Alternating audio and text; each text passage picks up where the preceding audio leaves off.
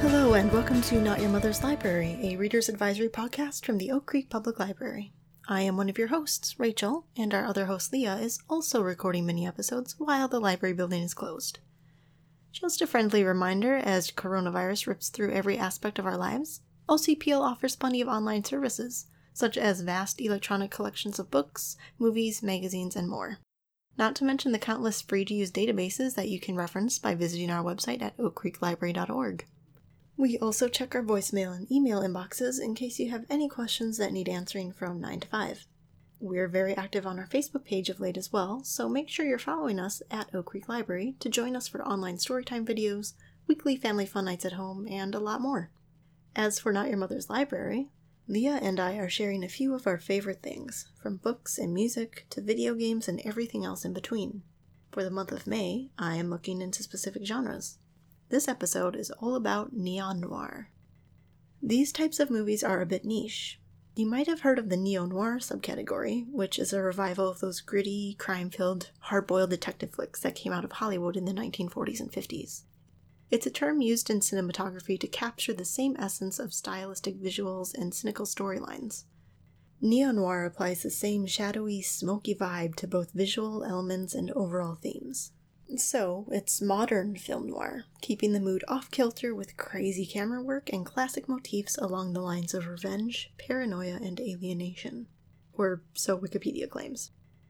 Then what on earth is neon noir?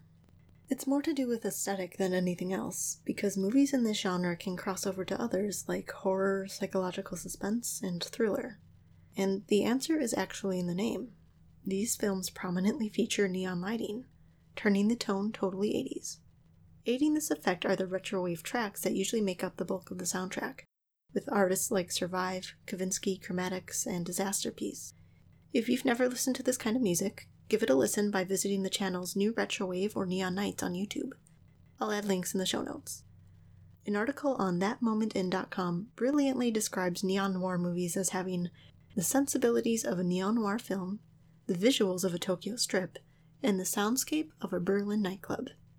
That's a tight nutshell. I will say that these movies tend to feel like they're taking place in an alternative reality, and that just adds to how awesome they are. Let's start out with some examples, or my top recommendations. Number 1. Drive. This is an absolute staple, with a dramatic story backed by moody composition and spurts of extreme violence. The lead character is a soft-spoken getaway driver whose life starts to become very complicated when he tries for some semblance of ordinary happiness. It stars Ryan Gosling, Carey Mulligan, Oscar freaking Isaac, Bryan Cranston, and Ron Perlman. Oof, some big names, my dudes. Number 2, The Guest. I dig this one so hard. It's my favorite of the lot, honestly. Bit of a slow burn to start with, but that just builds the suspense so beautifully. There's plenty of violence, and Dan Stevens is exquisite as the villain of the piece. An ex-soldier waltzes into the life of a family whose son, also a soldier, recently died overseas. The stranger is endearing and cunning, but he's also hiding a big ol' secret. Number 3, It Follows. This one is flat-out mature content horror, so if that's not your thing, bounce. Basically, there is a creature that relentlessly follows its victims till it gets them. It's more complicated than that, obviously, but difficult to describe on a podcast of this ilk, so I recommend watching the trailer. The premise is downright freaky, but I really like it because of something non-obvious.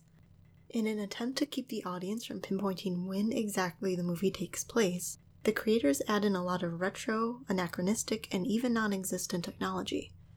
Remember what I said about neo-noir taking place in alternate realities? This one hits that mark, and it does it well because it's so subtle. When you watch these movies, it's almost like you're in a dream. Number 4, Good Time. Two brothers, one of them developmentally disabled, rob a bank. One of them is caught, and the other has to go through hell to try and bail him out of jail.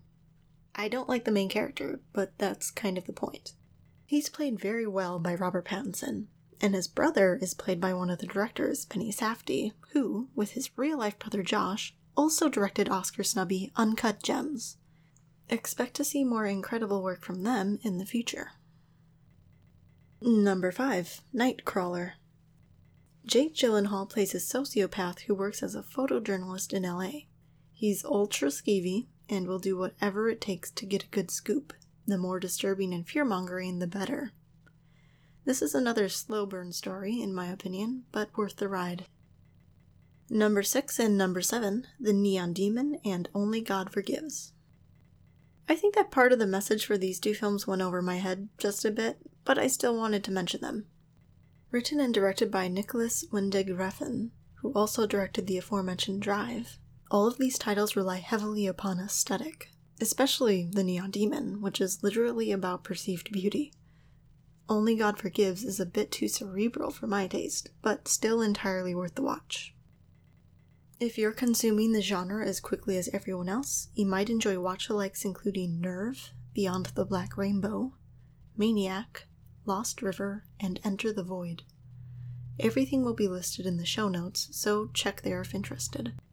You can reach us through OCPL's website or Facebook page. Be sure to use the hashtag #NotYourMothersLibrary. Subscribe and rate the podcast if you like or don't like what you hear.